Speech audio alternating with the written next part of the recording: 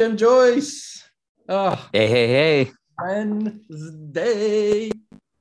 Wednesday, babe. I'm calling from the Sunshine State. I was gonna ask where you at? We couldn't catch up this Monday to meticulously Yep, I'm in unproduce this. exactly. I'm in, Lake Nono, the medical city, or outside of Orlando. I'm in the Guidewell Innovation Center Nice. out of here. So we're just trying to get Health Beacon exposed to some of the Florida's lovely healthcare system here. Amazing. And I'm sure Emmy misses you, but the now that the floodgates of travel are pretty much open, it's back. It's back. I'm looking forward to going back home as well, in little like in a little vacation plan. So we have to work out what our vacation schedules are for the summer anyway, where the shot fades into that. Man, honestly, that's my biggest challenge as far as this, right? It's like because when we started this, as many of our listeners, viewers, it was to save ourselves and hopefully Right. others. Yeah, yeah. So So the anyway, news before, so we get yeah, some great guests coming on. The news in the market is that digital health deals still still keep happening, coming at us. Still happening. happening. Valuations on companies or I'm hearing there's definitely a reset. Still trying to understand kind of where. So definitely seems to be that BCs are getting squeezed quite a bit. mm, A's, some early conversations that I'm having they are resetting, but let's see. It's yeah, it's some of those okay. expectations were just unrealistic in my opinion, right? So Right, right, right. but anyway, speaking of awesome companies, and we had, I think now three quote unquote duos, right? It's you and Right. Emmy, me and Marina, Jessica DeMassa, and Matthew Holt. And now we got Eddie Martucci and Carl. That's awesome. Hey, So Hey guys, gents. welcome. Have you guys, I guess, just virtually met I've through? I've never met Jim. Yeah, Okay. no, we haven't met. I saw you in Boston at the Health Excel event, Eddie, right? That's right. That's right. When we That's right. sat down for that fireside chat, that was good, impromptu a Yep. little bit. But But welcome to the your shop. reputations precede you, so we feel like we know you. You live your life in a social sphere. For So better or worse. a little bit, maybe just a quick background.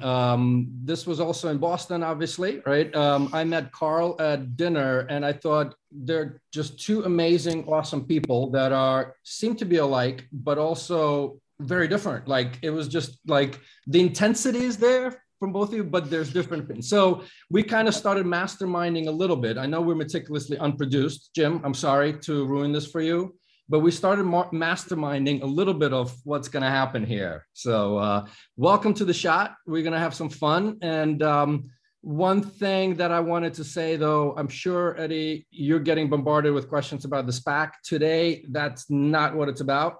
We want to get to know the two of you and just have fun. So with that, maybe each of you would love some backgrounds, where you come from. Awesome. And geez, I was really hoping to dive into the SPAC news and everything related, but I'll take your lead and we can stay away from that for now. SPAC free. It was COVID-free zone. Now it's SPAC-free zone. There you go. Awesome. No, that's actually going well as well, but good. We'll talk about us. Carl, do you want to go? Yeah, sure. I came to Akili through a career in enterprise and consumer tech, much of it in the Bay Area in early stage and growth startups, often with missions that were kind of focused on making the world a better place, not just on like securing more ad revenue and stuff like that. And actually, the first startup I joined when I came to San Francisco in 2000 was the CEO was John Snally, who's a partner at Jazz, a member of our board, and he's the one who introduced me to Eddie and to Akili about just under 5 years ago. Awesome. And Carl runs engineering and for a while product and a lot of other things. He's key part of the executive management team at Akili. And me, I'm Eddie. I'm the co-founder of Akili. My background, very different, other ends of the spectrum, if there is such a spectrum, where I studied biochemistry, pharmacology, drug development, and then kind of finished up a doctoral work, but went right into entrepreneurship. And so started a number of companies with PureTech Health here in Boston, but all focused on innovative treatment modalities. So basically how to expand the minds of what medicine means. And then I started up Akili, obviously, and have been growing that for the last decade. For 10 years. Yeah, it's a 10-year mark. It's a what do you almost 18. We're going to have our bar mitzvah soon. That should be a thing. That should be a thing. Is like that's a good idea. digital health bar mitzvahs. We're having a retreat in September. I always thought, I grew up in the town I grew up in. I'm out of Dublin. I'm in Orlando at the moment. But the town I grew up in, we had a good mixture. Like I went to lots of bar mitzvahs and lots of, so we had the Catholic Church with 2 synagogues and 2 Catholic churches in town. And the bar mitzvahs were they were the best parties. So, the beauty of this is that these companies can celebrate. Actually, we can do both bar and bat mitzvahs, right? Because one is 12 and 13. So every year you can have now a party. Anyway, that's awesome. So before maybe we jump in, first of all, I think most of the viewers and listeners to this will know Akili, but I would love you guys to describe a little bit what's your mission.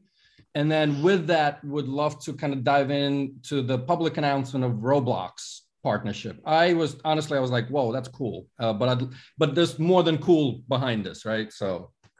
Sure. I'll take over to start. And then Carl, I'd love your separate description. Maybe it's separate. Sure. Oh, let's see. We put us both on the spot here to give the elevator pitch.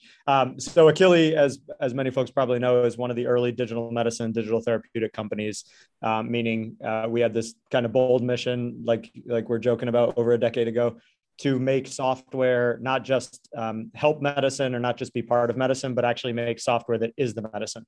And we, in the digital therapeutic space, we went even farther. I think we're generally recognized as going farther in 2 big ways.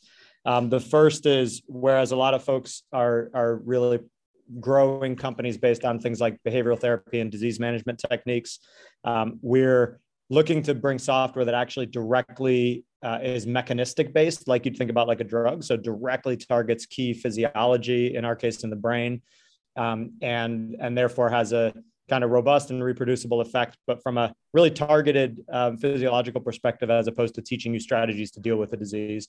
And then the second big difference, as most folks know, and what we're covered about most, is we wanted to not just make digital products that are engaging. We want to really make digital products that look and feel and act like your entertainment. So the highest quality level digital experiences you can. And so we today code all of our treatments and some of our monitors and diagnostic products all as high-end action video game delivery vehicles.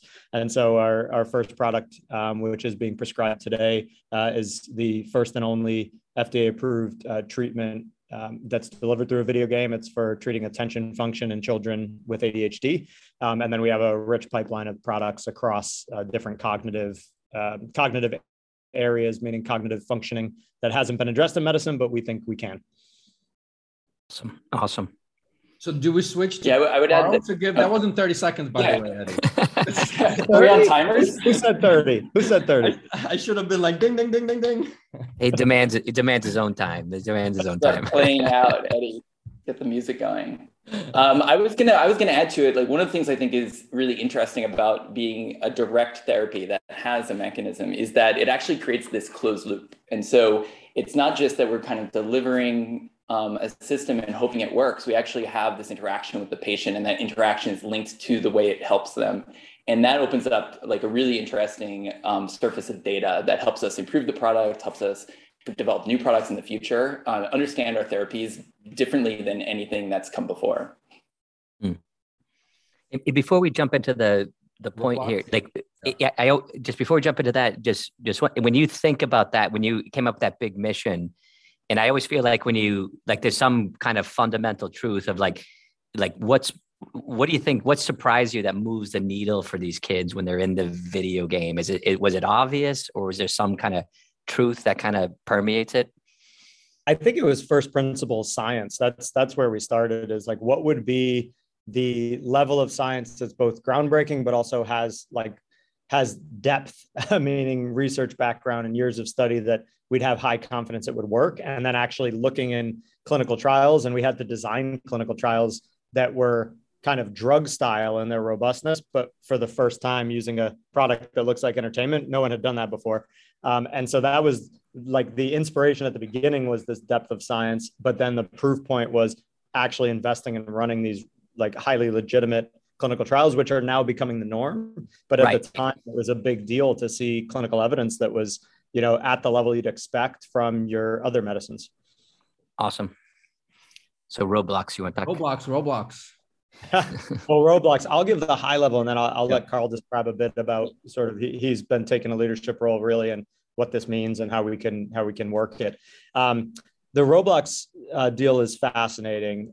We, at a macro level, one of the things that we get most excited about at Akili is to help people reimagine what medicine feels like.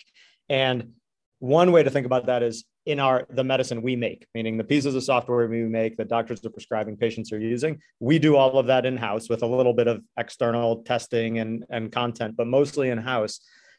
That's our products. But if you actually go one big layer of the onion beyond, or layer of the universe beyond, maybe is better, to really have something that looks and feels and operates differently, what if your medicine could actually integrate into your daily life? And so at a philosophical level, what I was excited about for years was, in the future, if we have this type of medicine, can we actually integrate it into, for instance, your entertainment platforms? And so in our demographic, 8 to 12-year-olds with ADHD, Roblox is the dominant gaming platform in that space. I think 3/4 of kids that age in the US are actually weekly active users, which is insane. And we, for the first time, I think ever, just announced that we're integrating a medicine, in this case, EndeavorRx, our product for ADHD, directly integrating that with the Roblox universe. So first time a medicine has been integrated with an entertainment platform. And I don't know, Carl, if you want to go through what that actually means. Yeah, it's starting off where we're able to use like assets that we've generated. So like pets that you can use in the Roblox world, or like little helmets and other add-ons. We were able to use them as like a form of a reward that the parent can give to their child who's in treatment at different stages of the therapy. And what we're testing is, how does this sort of a reward loop from our game to the parent, to the patient, to Roblox, like how does that impact like their focus on the game, their ability to kind of engage through the regimen of therapy, their satisfaction with the game, things like that. And so that's the first step. But what it really opens up is this like blending of these worlds. And if you have a patient who's using Endeavor right now, only patients use Endeavor, right? So if you're in the Endeavor world, it kind of signifies that you're patient, you're being treated for ADHD with inattention. Once we start blending these worlds, it kind of also affects the stigma, and it also gives us better tools to help with engagement. And Eddie pointed out, like we have this broader vision of really being able to fit into people's lives in where they are in the digital media that they're using. And this is definitely like a really interesting first step in that direction. So I hope our viewers and listeners just like recognize how Carl is happy as a clam going through it, right? To use a metaphor, but I also want to do a little bit of a plug because I had Eddie on the DTX season 1 podcast. So the viewers and listeners here can go listen to a little bit of the story. And that's part of the reason why we're saving the actual Akili discussion for another time, because Eddie is going to be back on DTX season 2. We need to schedule it, and maybe he'll bring Carl along because we can decide. I mean, maybe you just bring Carl by the end of this episode. You might we may make that executive decision. Right, and could it screen for people that have ADHD? Is that part of the vision of it? We're definitely looking at like what else can we do on the Roblox platform? Can we use it as a place where we kind of prototype experiences? Like in our therapy, there's the entertainment piece and then there's the treatment piece, and they blend together seamlessly in Endeavor. But if we can understand how to improve engagement separate from SSME, the selective stimulus management engine that's in Endeavor, that helps us. And so that's a thing we're definitely looking at. We do have research on monitoring products, so using SSME and Endeavor and related products to kind of make assessments. And that's part of what we could evaluate there as well. But that's further out. You know, what fascinates me about just this last, 5 minutes discussion just on this alone is, I spent some time in a life sciences company, and there's so many brilliant scientists and people, right? Just brilliance exudes. But I think what you guys have been able to do is truly bring the world of biology and technology together in this, which takes very different type of individuals and very different type of a team to actually drive. I mean, I could keep going, but I'll shut up because I want you guys to respond to this. Well, that's it's a little bit evocative of like the Musk quote about like you put all the innovation into the factory, not necessarily into the product. Like Akili, right. The company is that factory of the digital therapeutics. And a lot of what Eddie and I have put our energies into is like how that company works, the behaviors, the functions, the way we interact, different than what you might find in any other place. Can you talk about the, and I don't want to control, but the ethical challenge of, I think of like that we saw a presentation around, putting diabetes medications into pizza, so, this idea that you could have, food as medicine. So, but then you have, the pizza causing the diabetes, and then now we're putting it together and, it's like one side of the aisle is causing diabetes, the other side is treating it. Like, how do you deal, or is that a thing where people feel like video games are a challenge, and, how do you manage that a little bit? Like, so you're kind of meeting them where they're at. I'm. Gosh, maybe I love analogies or metaphors. So I'm glad that you threw up a pizza one, because also, as it turns out, we could do an entire hour on pizza. Carl and I could. Table pizza. We had a pizza for the table yesterday with a small group here at Akili. There you go. There you go. But don't spoil what table pizza is. That's like my innovation. Confidential. So I think the really interesting piece here is that metaphor of like, or it's an example of like put diabetes medication in a pizza. That's a great example of what happens historically. And when people try to mash healthcare and tech, they're like, let's shove two things together and let's like hope they work. I would actually say if you take that metaphor and change it up a little bit, it's like, what if we could optimize the ingredients in the pizza to just be fundamentally 10 times healthier and actually naturally treat diabetes? That's kind of what we're doing with video games. So it's not saying take something bad and shove something good in it. Yep. We're actually saying there's a lot of the same way people like pizza, people love to play video games. It actually inspires behavior and motivation and enthusiasm. So let's keep that shell, but from the inside out, let's design it with algorithms and from first principles that actually is for good. So we leverage the good. We're very aware of the ethical challenges and especially in our demographic, parents aware of issues with video games. And we try to protect against that. We shut off the product.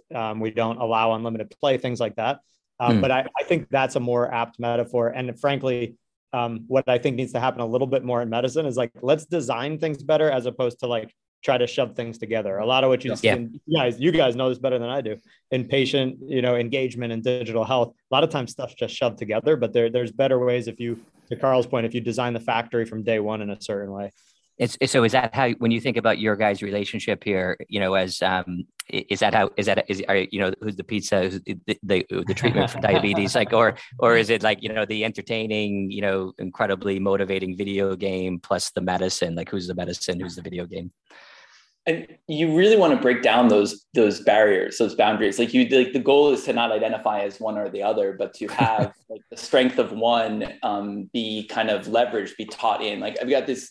If you think about like the quintessential characteristics of the various disciplines we've brought together, you could imagine science and medical, bringing like the scientific method, hypothesis, and experimentation to Achille. And you could imagine the video game side and art and design bringing critique and creativity, and engineering bringing problem solving and understanding things. And it's like, if you actually get those things to not just be like components that are available to one another, but actually be like cross-trained and melded, then that's when you've really won, and then you've created the thing that can build the right product. So that's really how we think of it. I try to get like the medical team working within our studio, our video game studio. The goal is to not just have them ask a question, oh, is this okay for screen addiction? It's to like help them arm the designers and the engineers and the artists with a better understanding of that topic, so that while they're doing all of the complex work to build the game, they've incorporated it. And then we built something that's better. And I'm going to grab onto that sentence again, right? Like we kind of touched on team and the, I don't want to say opposing, just very different skills. And in one sentence, Carl, you said medical and video studio, right? And, that video studio is treating something, right? So I think, again, right, I'm just thinking logically about the very different individuals, team building around it, right? Because as you guys are going to commercialization, market access typically is coming from pharma, which is, again, those mindsets. And again, they're not wrong. It's just different, right? So I really I want to get into how you guys building the team, how you two interacting, because you come from those two worlds as well. Yeah, I think it helps that at the highest level of the business, at the executive leadership, we don't have any two people that are from the exact same industry. And so Carl and I come from these very different industries. And then we have people from, biopharma, from other areas of software, from medical device, from, healthcare IT. So I think that's first and foremost. And then we have to work on it. Like Carl and I, for years now, probably on a weekly basis, we'll talk about, all right, where are things not gelling? Where are things not meshing? That probably starts with these barriers. Carl talked about breaking down barriers. Those barriers come in two forms, I've noticed in teams. Like some are barriers that are put up with bad intent. I think that's a recruiting thing. You bring in people, like Carl said, no matter what industry you come for, if you want to change the world in a positive way, most of that bad intent barriers are not there. But then you have these implicit barriers you don't even realize till later. So like, I use the word product. Carl uses the word product.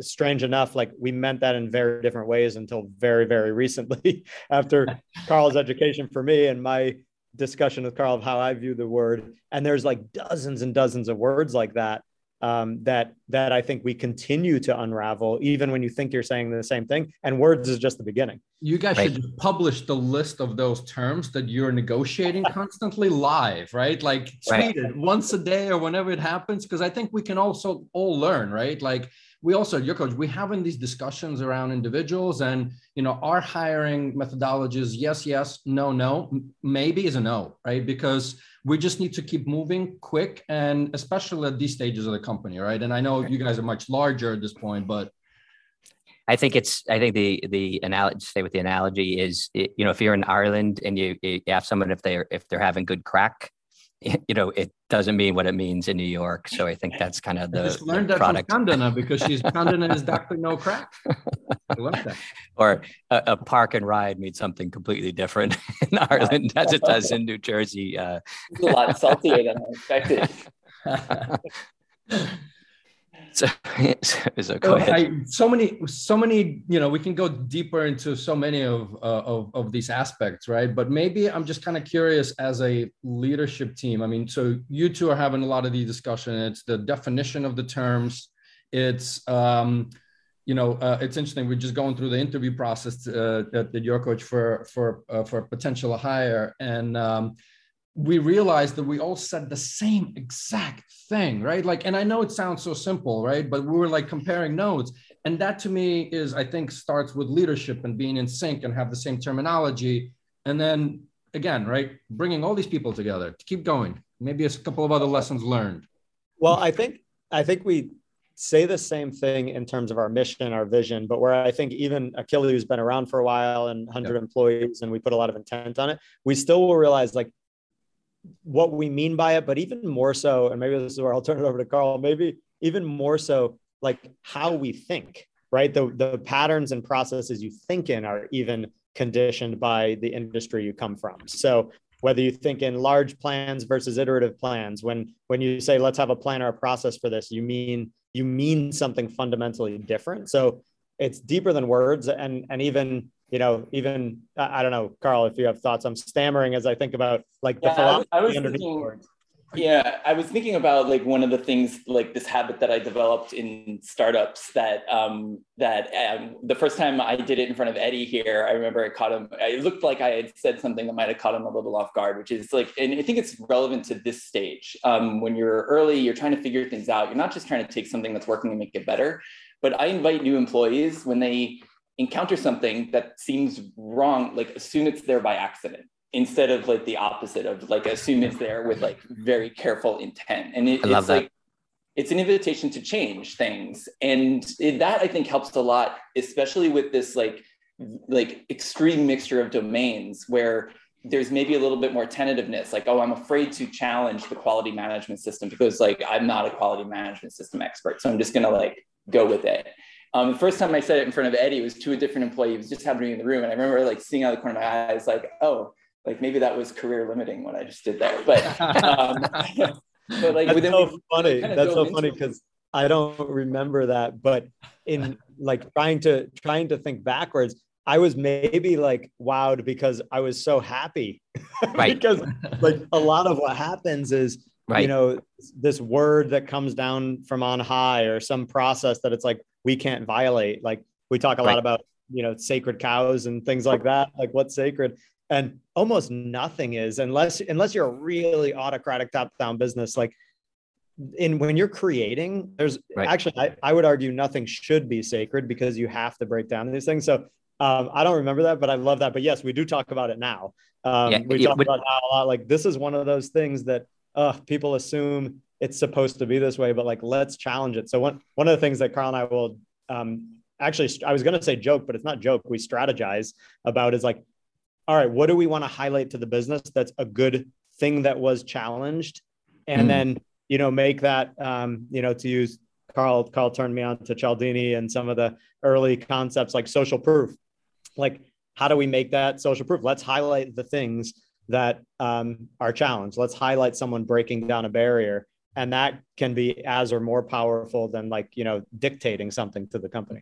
What like an example, what would be an example? Like someone says, it comes up with a new feature, an idea, and then everyone thought it was a sacred, don't touch that because Eddie likes it, and it gets changed.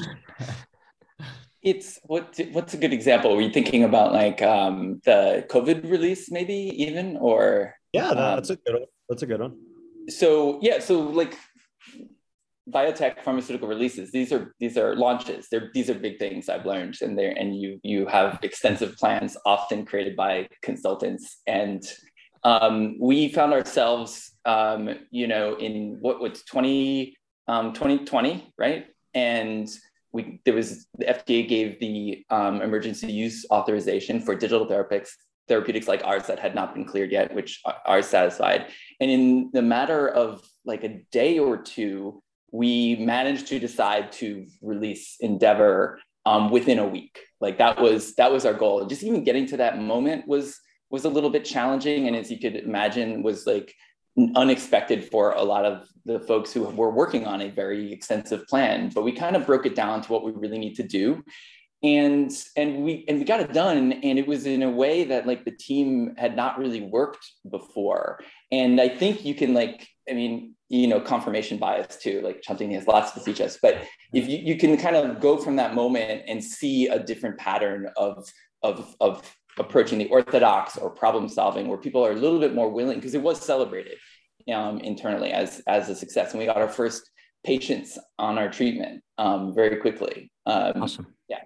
It was celebrated, but not popular, to be clear. Like these things, these growth moments or these change moments necessarily will ruffle some people, or when you're challenging common wisdom, you're challenging the wisdom of some people. So, so I know for sure that's a great example, because I think what was assumed was, in order to put a product out, we need to have like months and months and months of planning, and that would be one of those sacred things that shouldn't be touched.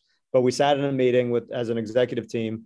And I remember saying, we got to launch this next Tuesday. And it turned out we were the first, literally, that's how it happened. And I'm really proud to this day because we were the first company with this emergency use authorization for digital treatments in psychiatry to put a product out. We got tons of patient experience. We helped a lot of people. We put it out for free.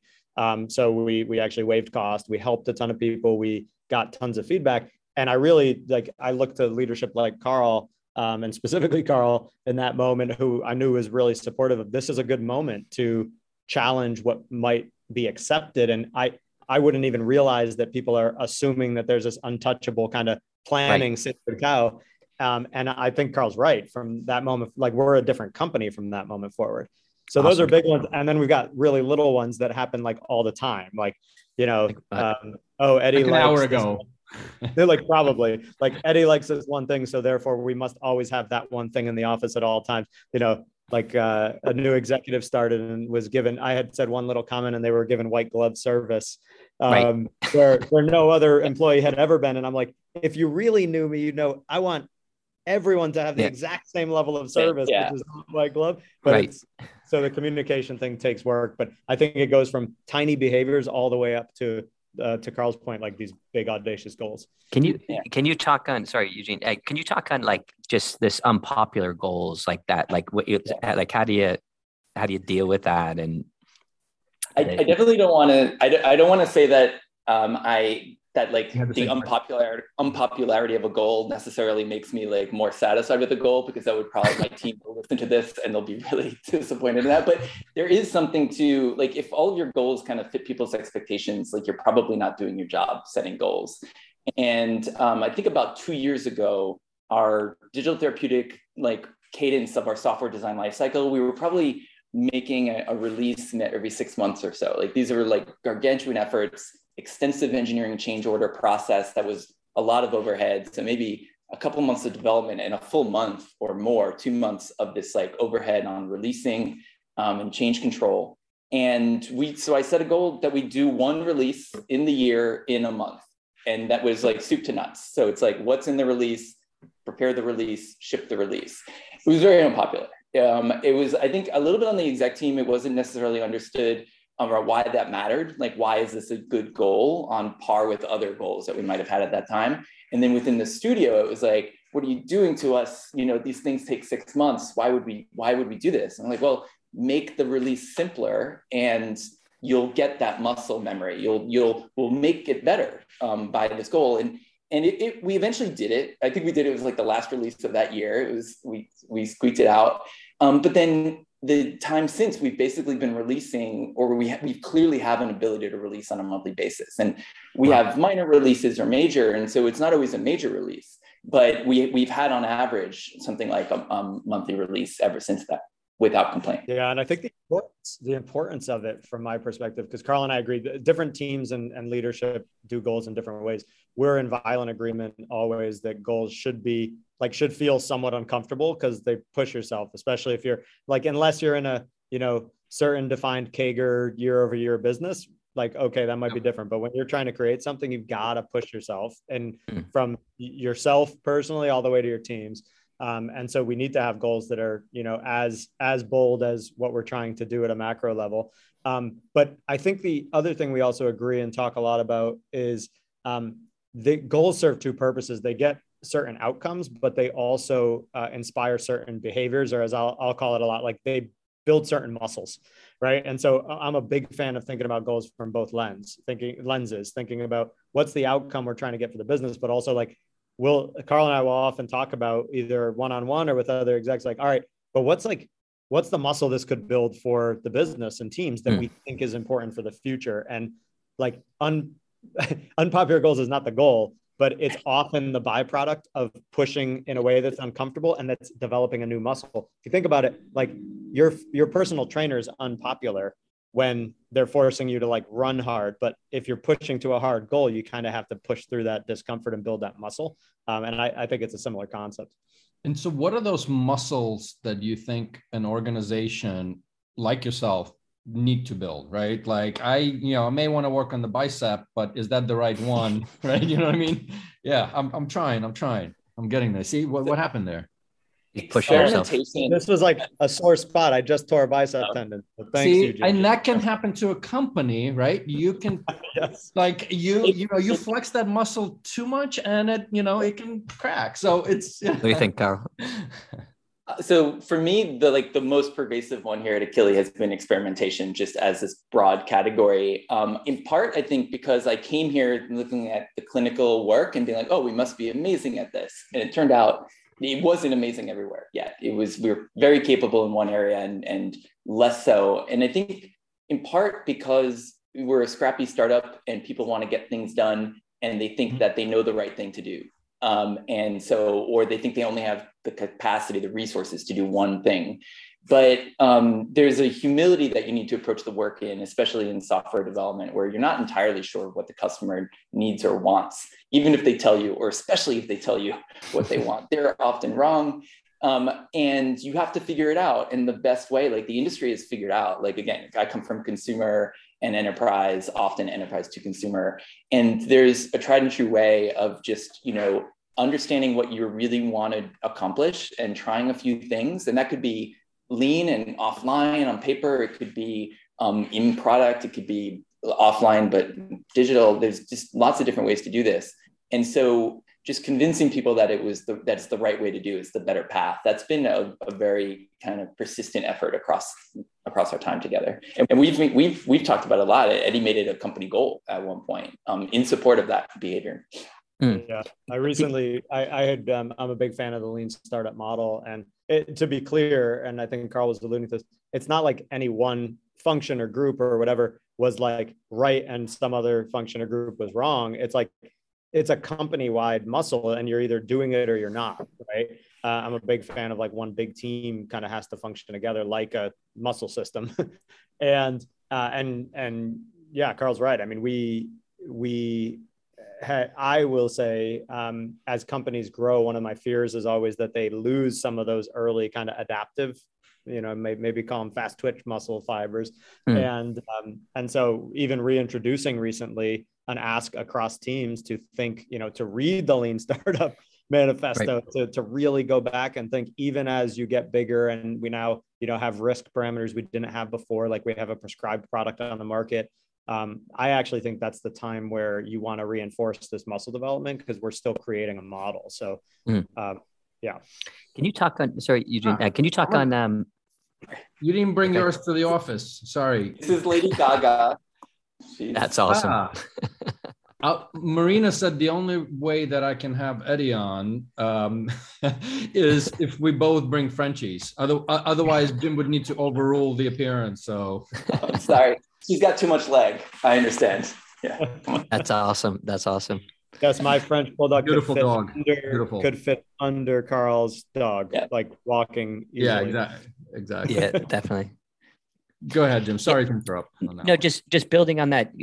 Just talk about maybe time horizons. So one of the things I struggle with in Health Beacon is getting people to think on sometimes longer time horizons. It's like I feel like I always want people to launch everything next week, but have the long vision in mind, right? And I'd love to hear your perspective on how you manage that.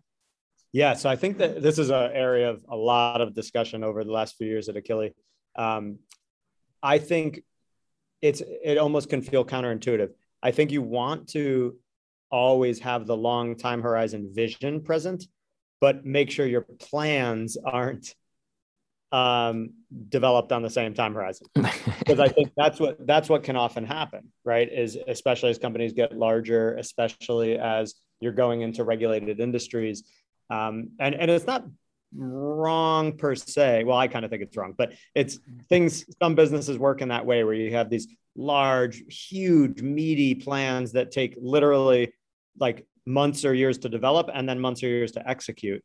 But it's really hard in those types of models to actually learn, adapt, create, and pivot as needed.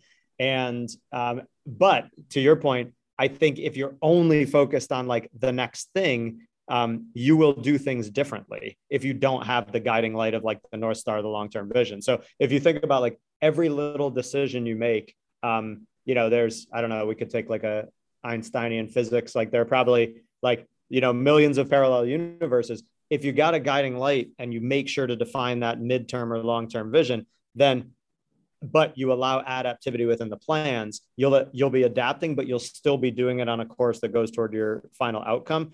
I think you're right, Jim. Sometimes, especially startups, I see this a lot, early stage startups will almost be constantly pivoting that long-term vision, which means they're kind of swinging side to side. That's not always bad, but I think when you have your vision, it's really important to keep that present. And I was going to say, I'm sure you didn't have a 10-year plan to SPAC out. That's not what it's about, right? Like right. It's sticking with your original mission, original statement, original thinking, and pursuing that goal, right? And so that's not a plan. That's a addiction in a way to build something that you believe in, right? Yeah, it's an outcome. Exactly right. It's an outcome or an impact you want to have, right?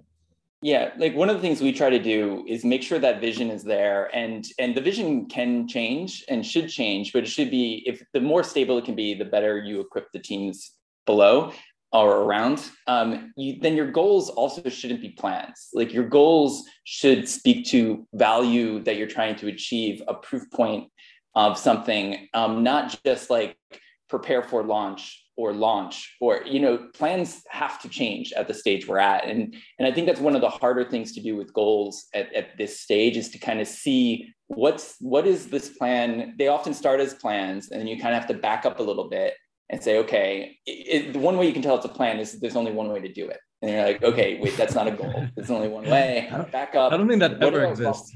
Yeah. Why am I doing this? And you can kind of find your goal that way a lot of times, I think.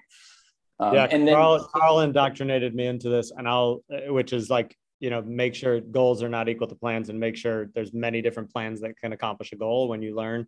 It sounds really easy when you say it, but when you get into like writing goals and aligning teams around goals, it is way harder than you think because most people, and I don't know if it's the way our brains think, or if it's probably more like societally and work culture, how we've been taught to define goals, tends to be to execute a plan. That's your goal. And I think we really want to level it up to the outcome. And that's something that, it's a current muscle we're building at Achille, frankly.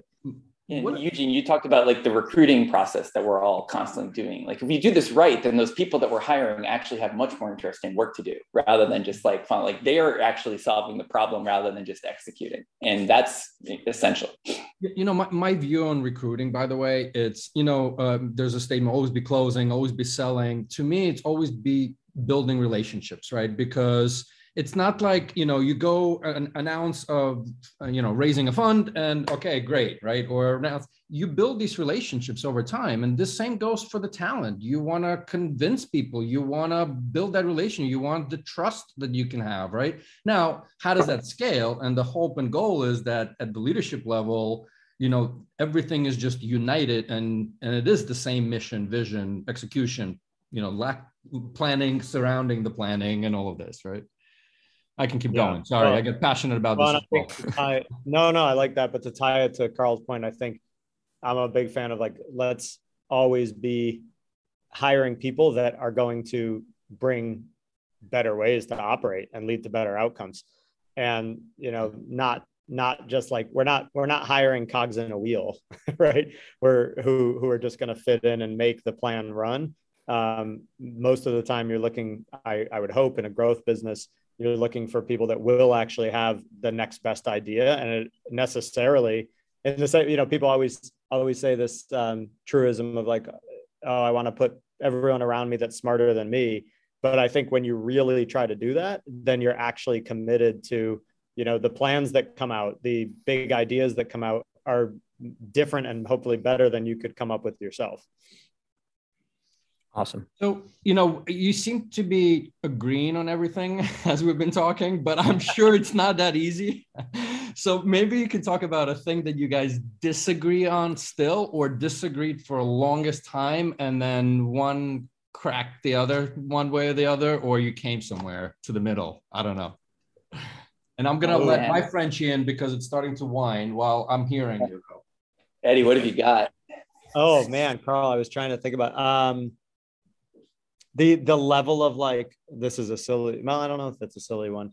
Sometimes like the level process, or not process, that's not right. Like the level of analysis, we do that very differently, you and I. Yeah. So I think there's a couple examples where we like approach things very differently. But that's well, even like I don't want to spend all the time on goals, but like goals, like that's like a very natural place for me. And it was like a less natural place for you to focus on at one point. And we've kind of like, I think what you're seeing in this agreement is that we've been working together for 4.5 years, and we've like found ways to complement one another.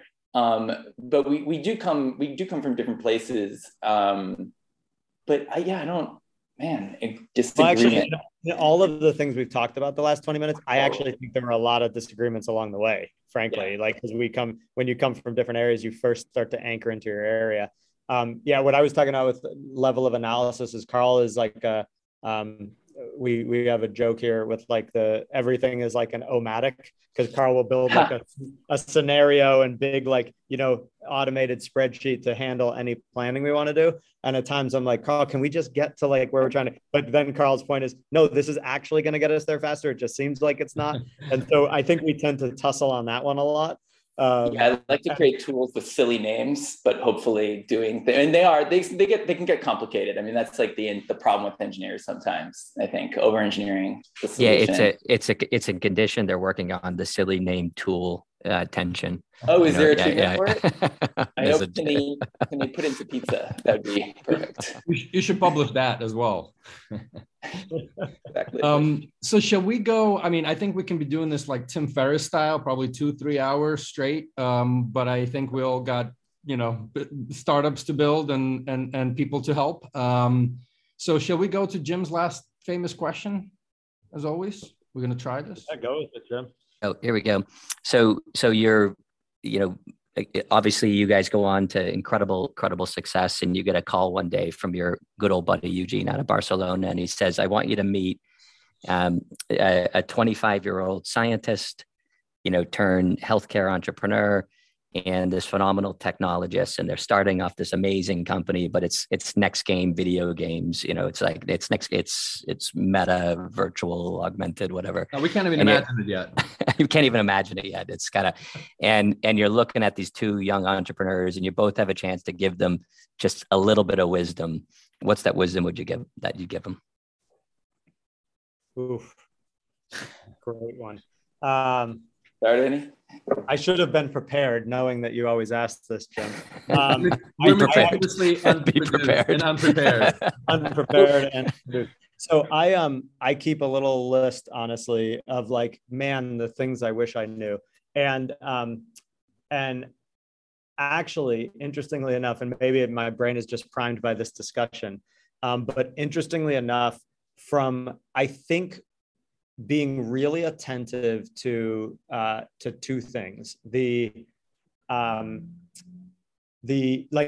really clearly define where you want to go and the outcome you want. So we talked about the goal at the far end, and that's something I do get asked a lot. Like small startups, people trying to get a company off the ground that just have a concept come to me, and they often haven't defined for themselves what they really are hoping to affect in the world. Like, what's the end state you want to see? They tend to have an interesting idea, or they tend to have lots of ideas. But I think, having a North Star, like, again, I'll say it this way, the change you want to affect in the world, the big outcome, how you want the world to be different. And then in some ways inking that to guide you.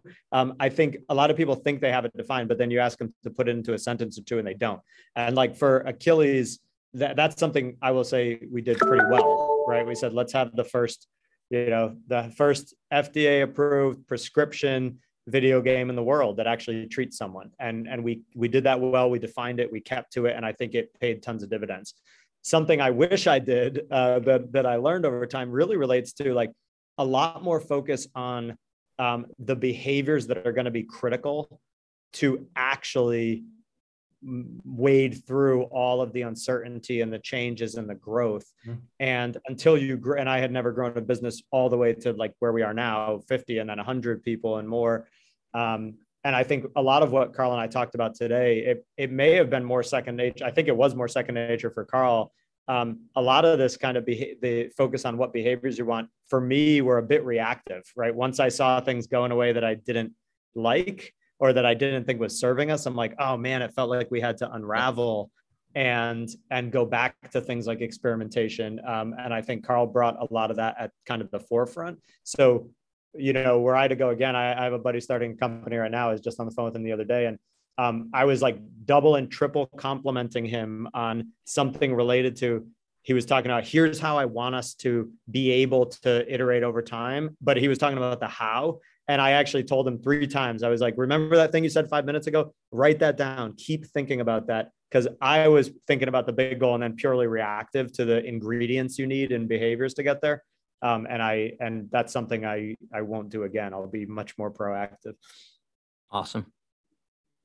Carl? Yeah, so for me, I think I would reuse some of the best advice if I'm talking to future young Carl or someone like me who's coming into this industry, bringing some experience from another area, but it's like the medical device side is new. Scott Kellogg, who is our head of regulatory when I joined, he told me 2 things, one of which was really valuable when I first joined, which was that the standards were written for me, not for his team. And I think I've used that advice with other peers in this space already. And it keeps you from doing the pattern where you hire like the quality regulatory folk to tell you what to do. It's like, no, the people building the thing really need to understand that context of what they're doing, and how to make that, what the FDA is signaling, what other agencies are signaling, and which is generally, I think, progressive, and like how to work there effectively. And progressively. And it's made a huge difference for me here. And I've been able to use it with some peers already. And I think that's kind of one of the keys. Yeah. Well, listen, gents, you know, I know you guys have been tossing around, you know, doing your own show of, you know, Eddie and Carl. And I know, consider this as an experiment, I think a successful experiment. But I would also say, I think, you know, Jim and I were talking about it every time we meet, you know, doing just like we talk at the bar, the shot of, and, you know, it did take the pandemic to kind of force us, because you can never make time, or you can never find time. You have to make it, right? And so I urge you to, I'm going to put you on the spot, to pick a date and set a time, whether it's weekly, monthly, I don't know, twice a year, doesn't freaking matter, and just make it happen. That's it. Yeah, challenge accepted. All right, awesome, love it. We're gonna do a spin-off here. You're naturals. Yeah. I don't usually come on and people tell me what to do, but this was great. This is like refreshing. I love it. What are the I was thinking the expression, I was going to say something terrible at the end. The Margaret Thatcher expression, I was thinking of you guys, which is, whether you assume something is incompetence or conspiracy. That's what the thought that keeps driving in my head. Like, this case is all conspiracy for Eugene. All right, gentlemen, it was an honor and a pleasure. Thank you very much. And thank you for having us. Have a great for the millions Wednesday. Of viewers, listeners, you know, hit subscribe, pass it on, and hopefully you enjoyed